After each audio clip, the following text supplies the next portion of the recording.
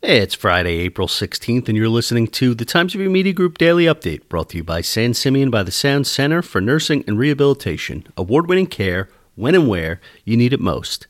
Riverhead Town officials plan to seek public input before making any decision on whether to opt out of allowing marijuana sales and forfeiting its 4% tax revenue following the recent state legislation to legalize the drug. Town board members discussed the legislation at Thursday's work session and appeared in no hurry to make a decision, since they have until the end of the year to decide. Opting out would specifically limit retail sales and on-site consumption and would not limit someone's ability to grow marijuana at their home under the legal limits set by the legislation.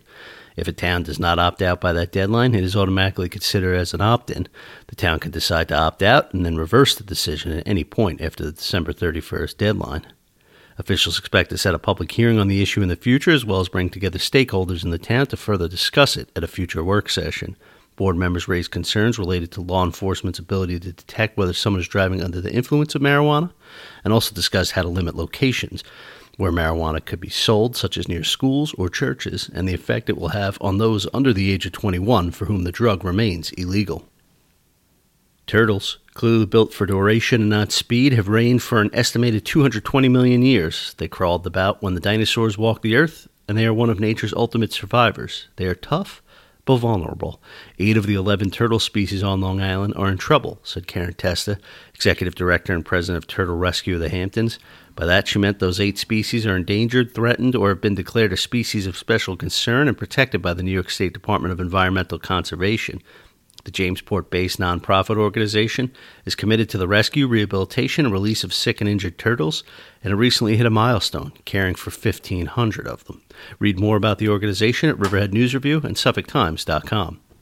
Taxpayers in the Riverhead Central School District can expect to see their tax bills remain flat next year, thanks to a recent boost in state and federal funding.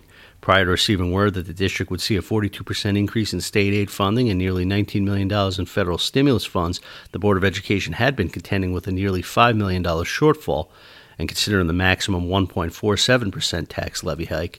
Deputy Superintendent Sam Schneider described the funding increase as monumental and noted that most districts were slated for single-digit percentage increases under the state budget runs. There's a chance of rain today with a high temperature of about 50 degrees, according to the National Weather Service. The low tonight will be around 38. It's expected to be partly sunny throughout the weekend with high temperatures in the mid to upper 50s.